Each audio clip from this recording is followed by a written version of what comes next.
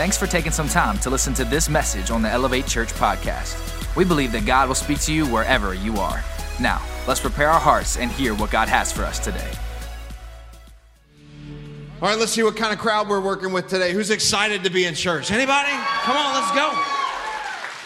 Hey, while we're pumped up, can we welcome everyone joining us online as well? Let's give a shout out to our church family online. You guys are just as much a part of our family. We're so glad that you're worshiping with us as well. And next week, I know it's been said already, but it's Easter. Who's excited about Easter? Like, our teams have been working overtime. Like, seriously, they're gonna bring an incredible opportunity for you to introduce, your friends and family who are far from God to Jesus. And our serve teams are ready to open the doors to hundreds of first-time visitors. Our kids teams have been working overtime, putting together some special programming for our little ones. And just so you know, it's going to be a great time. So I hope you're fired up about bringing some people with you. If you're not, shame on you, number one. Number two, I think you will be by the time that we're done today. All right? Are you with me? Acts chapter 2. 3 people clap, that's fine. It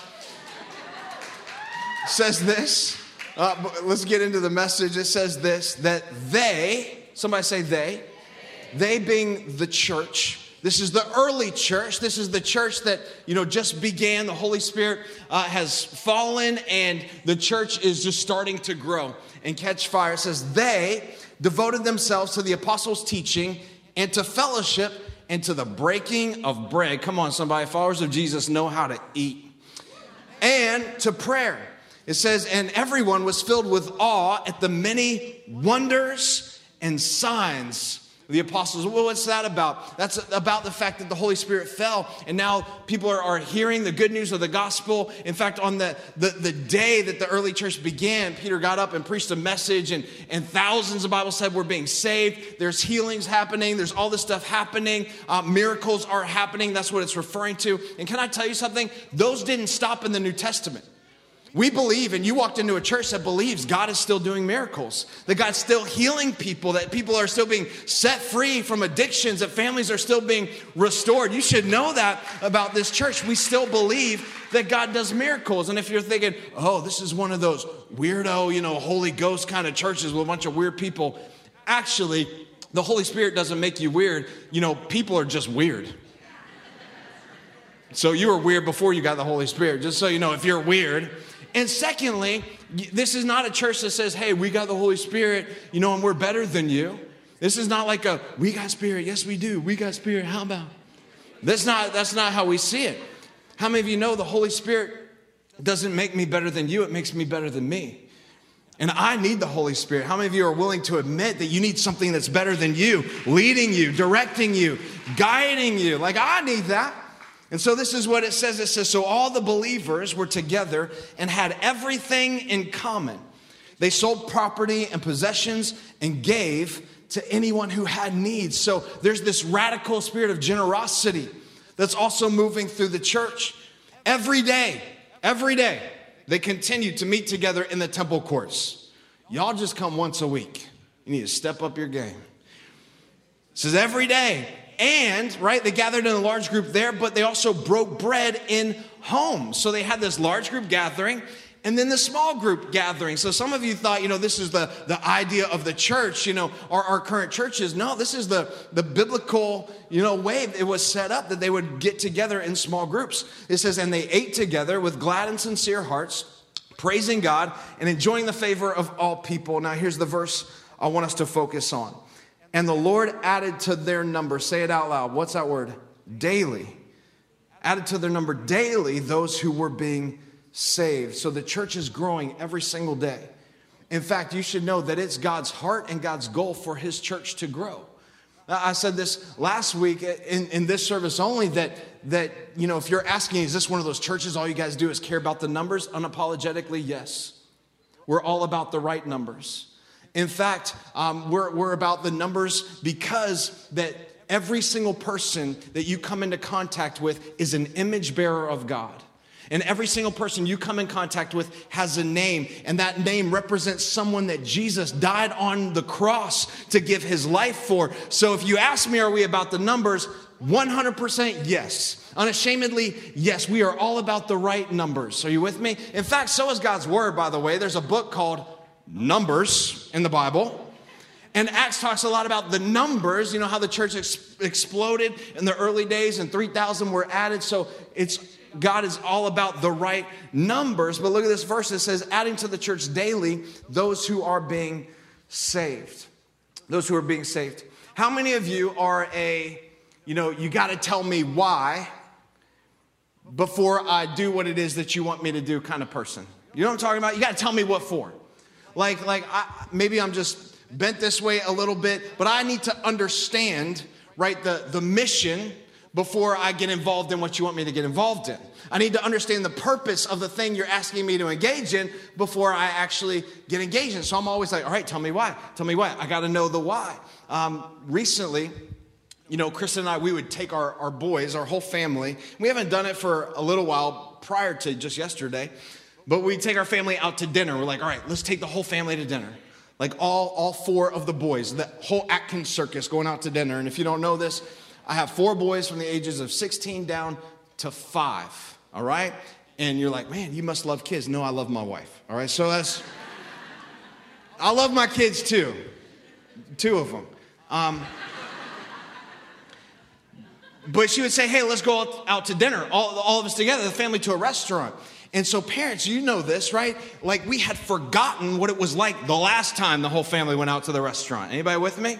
Because we spend most of our time breaking up fights. We have to strategically sit them around the table to where they don't touch each other or breathe on each other or cross the invisible, line, right? Because, then that's just a fight waiting to happen. And then the little one, starts losing his mind and he's tired and he's done and he's cranky and the phone won't pacify him anymore and he won't watch anything. And some of you, I don't know what you thought it was like around the Atkins household, but it's probably not much different than your household, just so you know. The boys are fighting, like they're not even sitting by each other and they're fighting. They're kicking each other under the table. And Kristen just looks at me and she's like, never again. Never again, right? And I'm like, nope, never again. Like, why did we do this? Like, they'll come out to dinner with us when they are older and they can pay for it themselves. But from now on, it's just you and me, girlfriend. It's just us two, right? But like, why? And sometimes we forget. Yesterday, we actually did go out, went to Applebee's, your neighborhood bar and grill, and it was fine. Like, we had a good time with the family. So until the end, they started throwing stuff and sticking stuff to the window, and that's a true story. But you got to tell me, like, why? Like, if you want me to do something, I need to know why. What am I getting myself into? Or my boys will ask me, they'll say, hey, Dad, can you buy us this thing? And it's usually like maybe some clothing, for soccer or for something. Or I need a new swimsuit. And my question is, all right, why? Like, why do you need it? Well, because I just need one. Okay, well, your current one is on the floor in your room upstairs. So why do you think I'm going to buy you a new one? Hey, parents, amen, right? Say amen.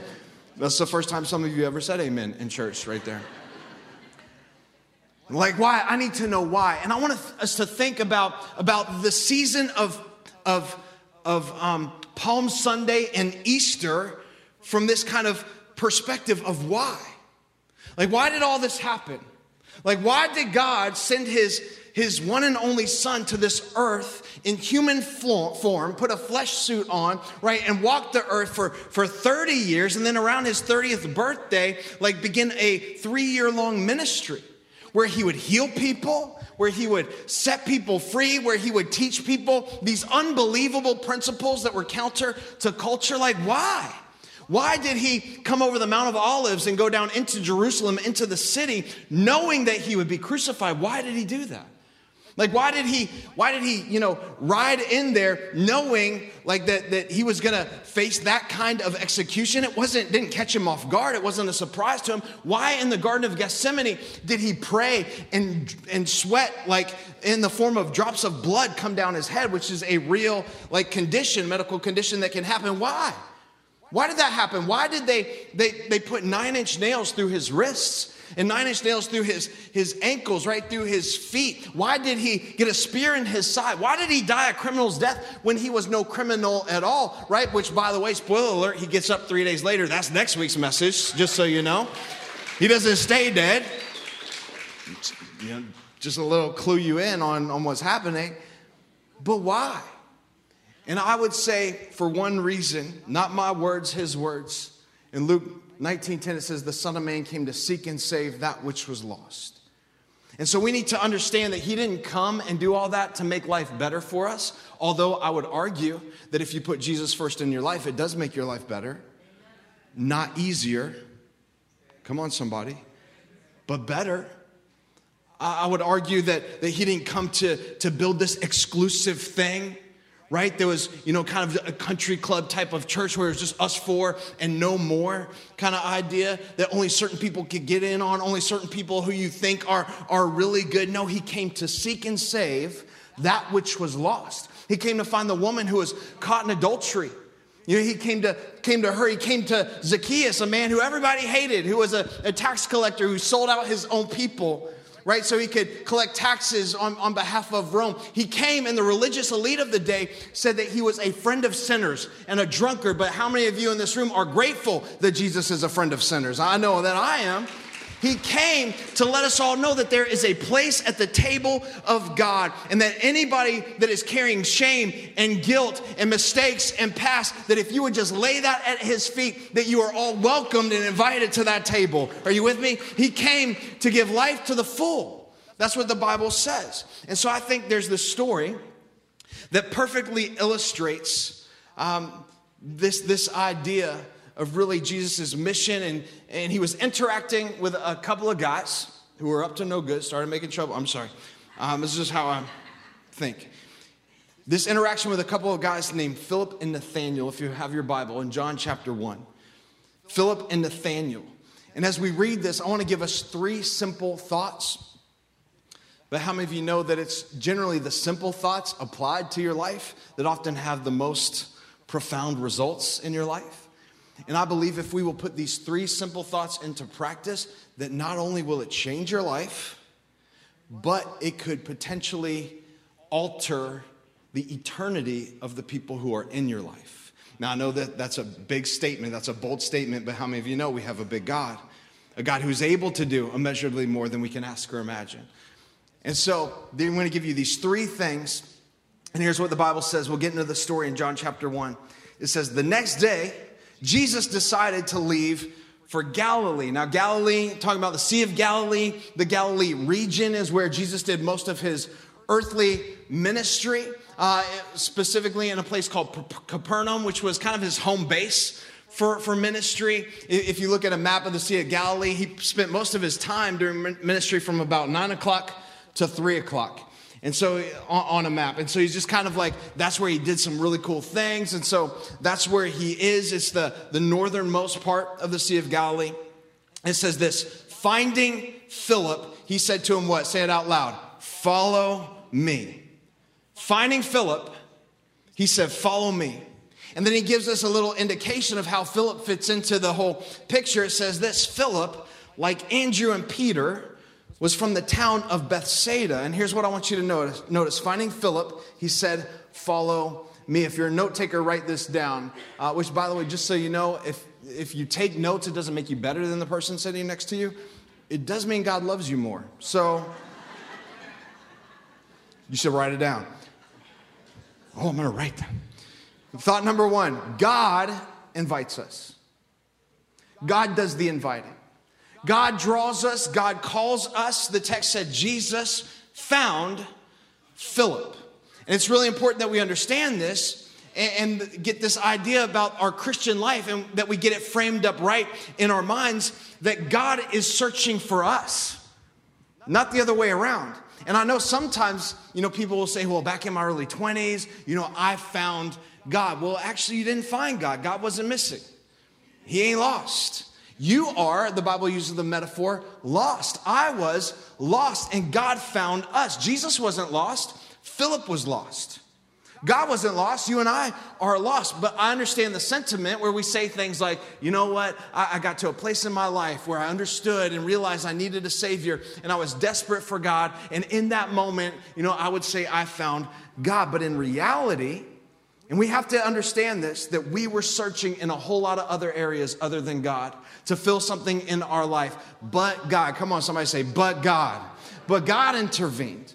But God came and he rescued us in his mercy and in his grace, right? And in his searching for us, he found us. And for some of you, he came looking for you through your praying mama, right? Or he came looking for you through your best friend in high school, or he came looking for you through, someone in your neighborhood. He came looking for you. He used someone. However, it was God that came looking for you, not the other way around.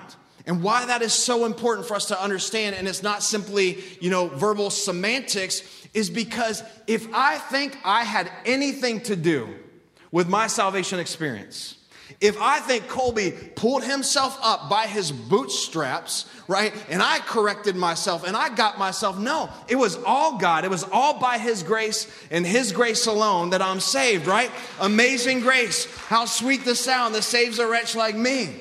I once was what? Lost, but now I'm found. I was blind. That's right. And when I could not look to find God, God came looking for me. Right? God looks for us. God searches for us. So that means now, why do I want to serve him? Because he found me. And my only appropriate response to a God who would find me and search for me is I just want to give him my whole life in service. Like, why do I want to live generously? Is because he was generous to me. And in his kindness and his mercy, he found me. And God gave his very best in the form of his son for my life. So I just want to give my life back to him. Think about this for a second. And even in all of your brokenness and all of your mistakes and all of your jacked up-edness, that's a new word, write it down. Even in all of your guilt and the shame that you carry because of what you've done in your life, God still came looking for you and says, hey, follow me, follow me. In spite of all that, he says, follow me. Colby, I want you to follow me. Yeah, but God, I'm a mess. I know. Follow me. I'm still inviting you. And I want you to know that the table of God isn't for certain people. It's for everyone. Again, it's not for the spiritual elite. It doesn't mean you have to jump through all these religious hoops. He says, no, everyone is invited. Finding Philip. Philip didn't find Jesus. Jesus found Philip. And let me remind somebody today, he's still in the business of searching for people. He's never given up on that. He's still searching for the lost, the broken, right? Those who are without hope. Jesus went looking for him. Philip didn't say, hey, can I be one of your disciples? Can I be one of your followers? Can I join your squad? He said, no. Jesus went looking for him because he's in the business of seeking people. And I submit that if we are a church that's going to be about the heart of God, then we're going to be about creating space at the table for people who are far from God to have an introduction to him. Are you with me? We're going to be about a place that says, hey, there's plenty of room at the table. Pull up a seat. There's plenty of forgiveness. There's plenty of mercy. There's plenty of grace for anyone who wants to pull up a seat at the table. And I love that he simply said, follow me. He kept it simple, right? Kiss it. Keep it simple, stupid, right? I need that because I'm a cookies on the bottom shelf, kind of person. He kept it simple. He just said, follow me. Period. If he'd have said, Colby, when he found me, if he'd have said, I need you to do this and this and this thing and jump through that hoop, how many of you know I'd have been like, no, I'm good. But he didn't. He just said, follow me. And I think that's important to note because it didn't say he found Philip and then said, hey, you need to get perfect and you need to get right and you need to follow me from that kind of place. He said, no, I just want to take you on that journey. Because I know people, and you probably know people who have said this before. Well, if I walk through the doors of the church, it's going to burn down. Anybody know those people? Well, if I'm going to come through the church, I got to get my act together first. I got to clean up first. No, that's never how it was meant to happen. We come to God so that we can get cleaned up, not the other way around. We don't do this ourselves. So he simply said, follow me, get on this journey. And we'll take care of those things as we go. And look what happened. As soon as Jesus found Philip, watch what Philip did. Verse 45. Philip did what? He found Nathanael. He found Nathanael. Why? Because found people, find people. And every time someone has an encounter with Jesus in the scriptures, their immediate response is to go tell everyone else what they experienced with this man Jesus. And it says, he told them, we have found the one Moses wrote about in the law, and about whom the prophets also wrote about, Jesus of Nazareth, the son of Joseph. And then look what Nathanael says. He says, Gerard, can anything good come from there? No, I'm just kidding. It doesn't say that. Sorry. I said Guys Mills earlier, and people are like, where is that? I'm like, I don't even know where that is. He says, Nazareth, right? Can anything good come from there? And what does Philip say back to him? He simply says this, come and see. Turn to your neighbor right now and say, come and see. Go ahead. And look at the other neighbor that you didn't want to talk to and say, come and see. Come and see. Do you see the progression here? Philip gets in the presence of Jesus, and something inside him changes. And immediately, this is from like the last verse to this verse. This isn't like a year later. This isn't like, 4 months later. Come on, somebody. This isn't like, well, I got to work some stuff out in my own life first. This isn't like, let me figure some things out about how this religion thing works and how faith works and following Jesus works. No, immediately. After he encounters Jesus, he says, I got to tell my buddy Nathan about this. I got to get to Nathanael and tell him to come and see. And his response is, can anything good come from Nazareth? So here is the progression. Write it down. God invites us. Then number 2, we bring others. We bring others. Like, why on earth would you be stingy with the grace and the mercy that God has given you? Why would you not want other people to experience that as well? Like, we bring others. I almost said, God invites us and then we invite others. But based on what happened here, I think the concept is Philip physically brought Nathanael to Jesus. He didn't just invite him. He didn't just say, hey, bro, next week is Easter. I'm going to the 11:45 or whatever times we have. Hope to see you there. That's not what it says, right? He said, come with me. Come and see. You remember the woman at the well? That Jesus said, hey, he told her everything about her life. And she ran back to the village and said, I met a man who told me everything about my life. Could this be the Messiah? And she grabbed everybody up she could and said, come and see. And I don't know if you realize this, but you have been strategically placed in a sphere of influence. You have been strategically placed in that household, in that neighborhood, in that school, in that PTO or PTA, whatever they're called. You have been in that cubicle, in that office. Like, it is not by accident that you were there. No, Colby, I bought that house in that neighborhood. Or my kid signed up to play, in that sports team. Or I got that job, that I applied for. No, nothing in your life is by accident. God placed you in that moment. God placed you there in that situation. Like, why? Why did he put you there? Because he needed to have a mouthpiece for heaven, and he wanted to work it through you.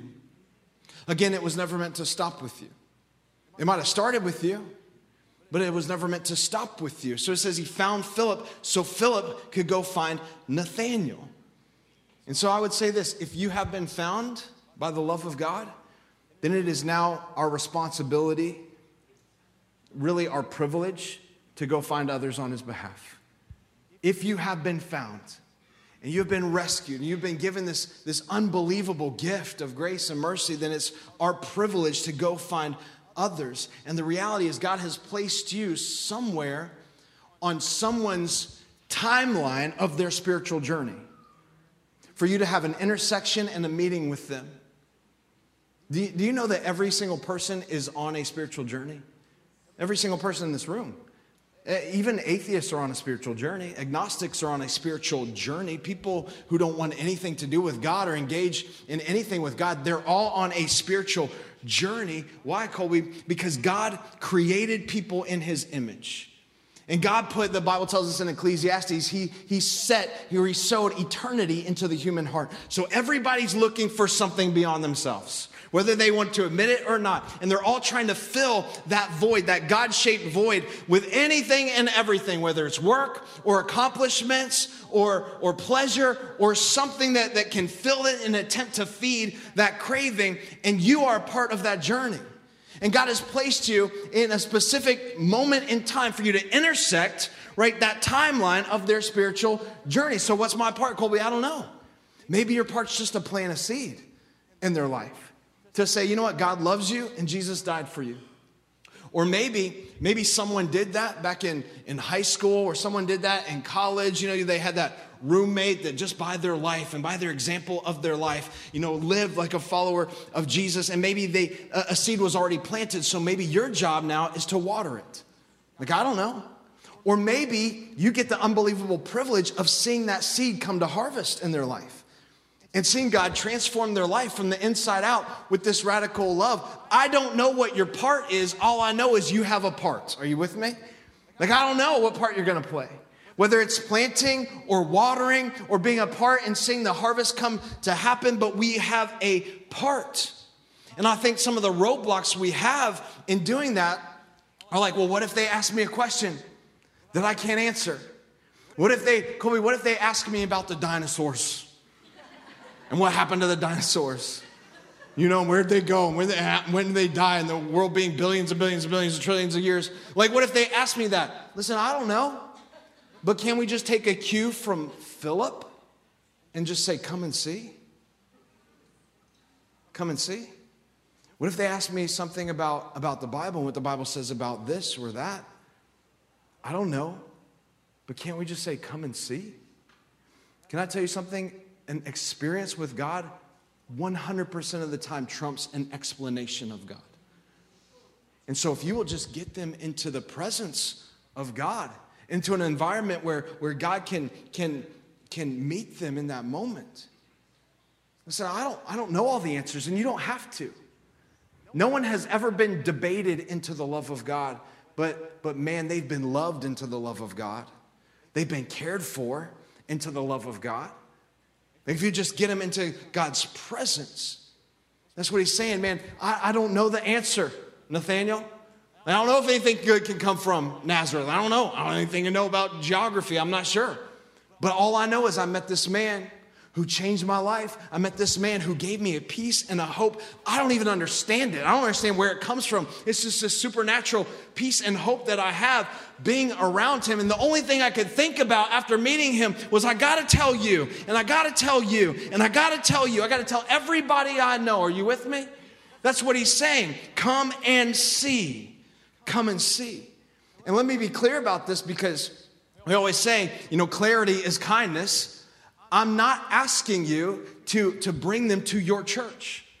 I'm not asking you to point them to your favorite YouTuber or your favorite podcast or whatever it is. Those all might be great. However, none of those has the power to change anyone's life. None of them. Only Jesus, only the presence of God has the power to change someone's life. He says, come and see. Now, this will require you to step out of your comfort zone, will it not? But why would you not want to? Why would you not, if you're a follower of Jesus and you've received this radical gift of mercy and grace, think about the person who always, you know, every single week it seems like at the office they're telling you how their marriage is awful and it's broken and they're not sure if it's going to make it. Why wouldn't you want to bring them into the presence of the one who can actually do something about that? Or about that friend at school who's telling you that their anxiety and depression is overwhelming them. Maybe they've even said they've had suicidal ideations. Like, why would you not want to bring them into the presence of the one who can set them free from those things? Just come and see. Come and see. Can anything good come from Nazareth? I don't know. But come and see. Listen, if Jesus has changed your life, why wouldn't you invite people into that journey? That should be convicting. If he has rescued you and saved you, why wouldn't you want other people to experience the same thing? But PC, what if they get offended at my invitation to come and see? What if I ask them, you know how everybody's getting offended these days about something? Like, what if I ask them to invite them to church and they get offended?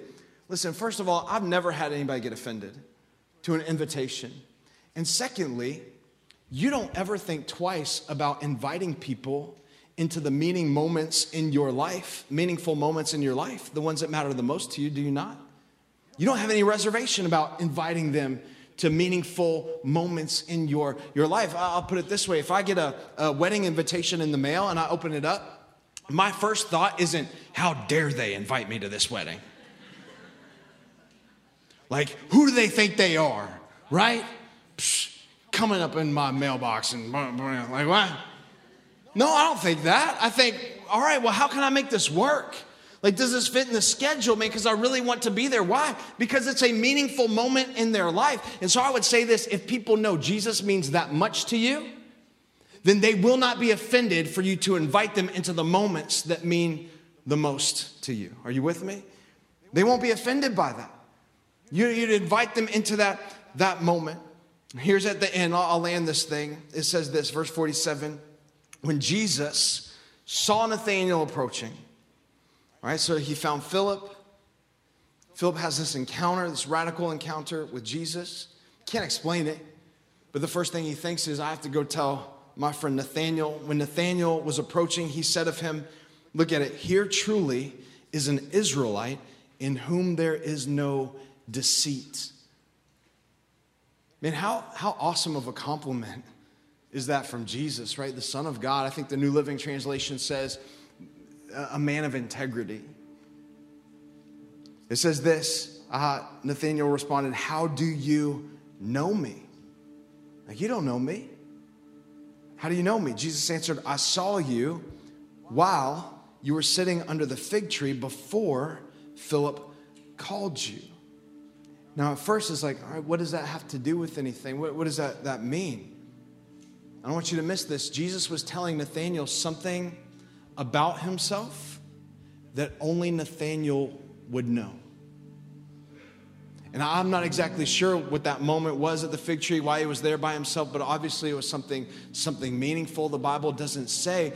All it says is in that moment, whether something was going on in his own life or whatever, and Jesus said, hey, remember when you were sitting alone by the fig tree? I saw you there.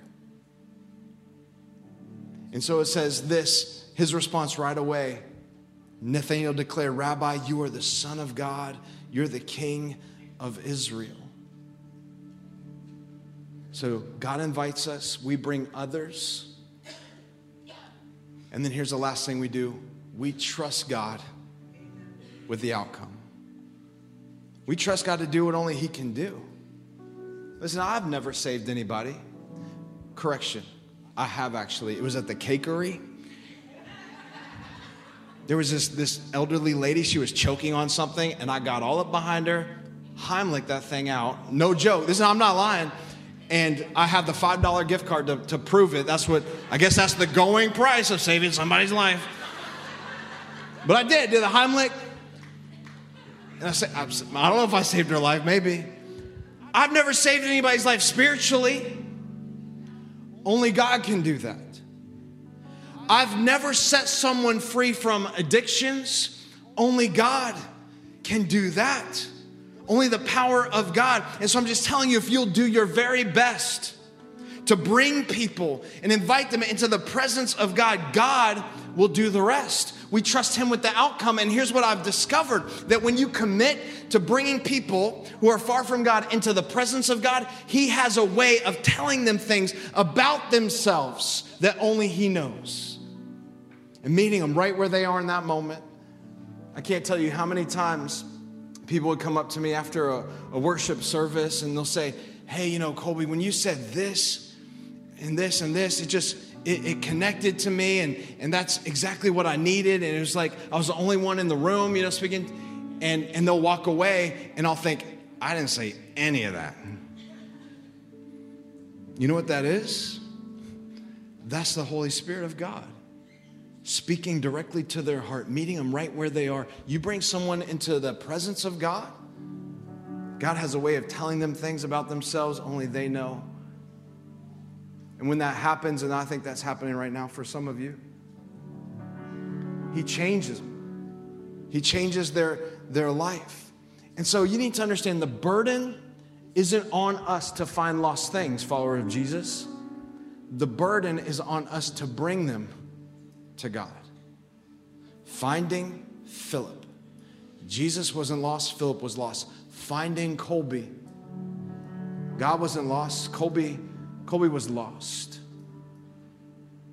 And there are people all around you in your school and in your home. Think about that, in your home, that are directly in your sphere of influence that you know are far from God. Then why wouldn't you want to bring them into the same spiritual journey that you're on? Like, I thought about this, and I thought about how about 8 years or so ago, my wife and I went to Hilton Head. We only had 3 of our 4 boys then, and there's this guy that sings around a tree at one of the lighthouse there in Hilton Head. If you've ever been down there, a bunch of hundreds of people come out at night, maybe even 1,000 or so people, and just he brings kids up onto this little stage, and it's so far away because it's crowded. Like, man, you can't even work your way through the crowd. And he brings kids up on stage and has them sing songs, and it's cute, and everybody laughs, and it's funny. And so Park, who was probably about 4 or 5 years old at the time, he goes up on stage, and he's just a ham, and he's crazy. He's up there singing. I don't know what he's singing. I have no idea. It was probably some Justin Bieber song. I don't know what he was singing. But he goes up there, and he's answering questions. The guy's talking to him, and it's funny, and everybody's laughing. And he's just this cool-looking young kid, 4 or 5 years old, so cute. And then he gets done. He's like, all right, you can go back to your seat. I don't even like thinking about this. I know it's so long ago, but it's still. And for I don't know how long, but we had lost him in this massive crowd of people. And immediately my mind goes to worst case scenario. Somebody grabbed him. Somebody picked up that cute little kid and walked off. And I lost my mind. I'm like going through the crowd. I'm just yelling, Park, where's Park? And somebody help me find Park. And if they weren't, I'm like, that kid that was just up there, I can't find him anywhere. And I'm like, if you're not helping me right now, you're a hindrance to me. You're hurting me. You're keeping me from my mission of finding my son, Park. And I'm yelling. I know I'm looking like a fool. And I don't care what I look like in the moment. And somebody else had found him. Somebody had joined in the mission with me and found my son. And when I wrapped my arms around him, how many of you know it was one of the best feelings of my life? I will never forget it because my son that was lost was now found. And I loved him so much. And I just think that's the heart of God for us. And that's what he feels like the moment, the Bible says, when one lost person comes home to the Father and repents and understands this gift of salvation that's been given to him. There's this celebration that happens. There's so much joy that happens when what was lost is now found. And I think sometimes God looks at the church and is like, why don't you get that urgent about the city and about the family and about the school and about the place I've put you in, follower of Jesus?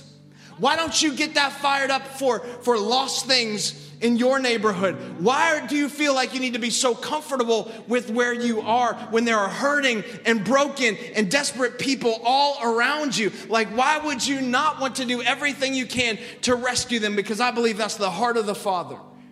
When we bring them to God, he gets so excited about what was lost is now found. That's what he wants for his church. That's what he wants for every follower. That's the mandate that we have on our lives, because found people find people. And if you've received that gift of grace and mercy, why wouldn't you want to share that? Let's do this. Would you stand to your feet and not shuffle around, not leave, because I believe this is a holy moment right here. And just bow your head, close your eyes. Listen, I don't think there's any place more important than for us to be right now, right here in the presence of God, and have a Holy Spirit conviction about the people in our lives, our families. God, break our heart if we know we have family members who are far from you. that are desperate and searching. God, break our heart if we have friends in our school and in our workplaces, that person that's always complaining. We know that you could change their life in a moment, God. So right now, have God just put that on your heart. To where you would be so bold to say, just come and see, come and see, come and see. I don't have all the answers. I don't know how this all works. All I know is there's a man who changed my life, who gave me peace and assurance of my eternity. And I'm willing to do whatever I can to get you to that same place. And while we're praying right now, there are those of you in this room, I believe, or watching online, that God's been speaking to you in a completely different way, that he's been knocking on the door of your heart, saying, isn't it time to once and for all surrender your life to follow him? To stop trying to fill that void in your life with everything but God? And finally cross that line of faith, whether you're in this room or online. If you'd say that's you, you know God is calling you to surrender your life and follow him. Would you right now just throw your hand up wherever you are in this room? Just be bold about it. Say, here I am. Yes, all around this room. I see you. 1, 2, 3, 4, 5, 6, 7, 8.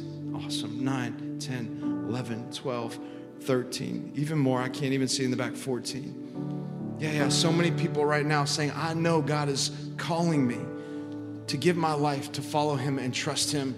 And the Bible's clear that as we believe in our heart that God sent his one and only son to this earth to die for our sins and to pay a horrible price so that you and I wouldn't have to pay it. Yet while we were sinners, the Bible says, Christ came to die for us. So we don't have to be perfect. What we have to do is receive his free gift of grace. And if we pray a prayer, there's nothing magical about it. It's the way we communicate with God, but we believe it in our heart. The Bible says we would be saved. We would understand what it means to not only have eternity secure with God, but also to have purpose and hope for today. And so I want to lead you in a prayer that does that. In fact, I'm going to invite our whole church to pray along. Those of you that are followers of Jesus as well, let's just embolden those around us that are praying this maybe for the first time. You repeat after me, say something like this: Jesus, today, I give you my life. Thank you for dying for my sin. I put my faith and my hope and trust in you alone for salvation. Come on, tell me, I confess you as Lord and as Savior. And from this moment on, I'm going to follow you. In Jesus' name, amen. Come on, let's worship together. Come awaken your people.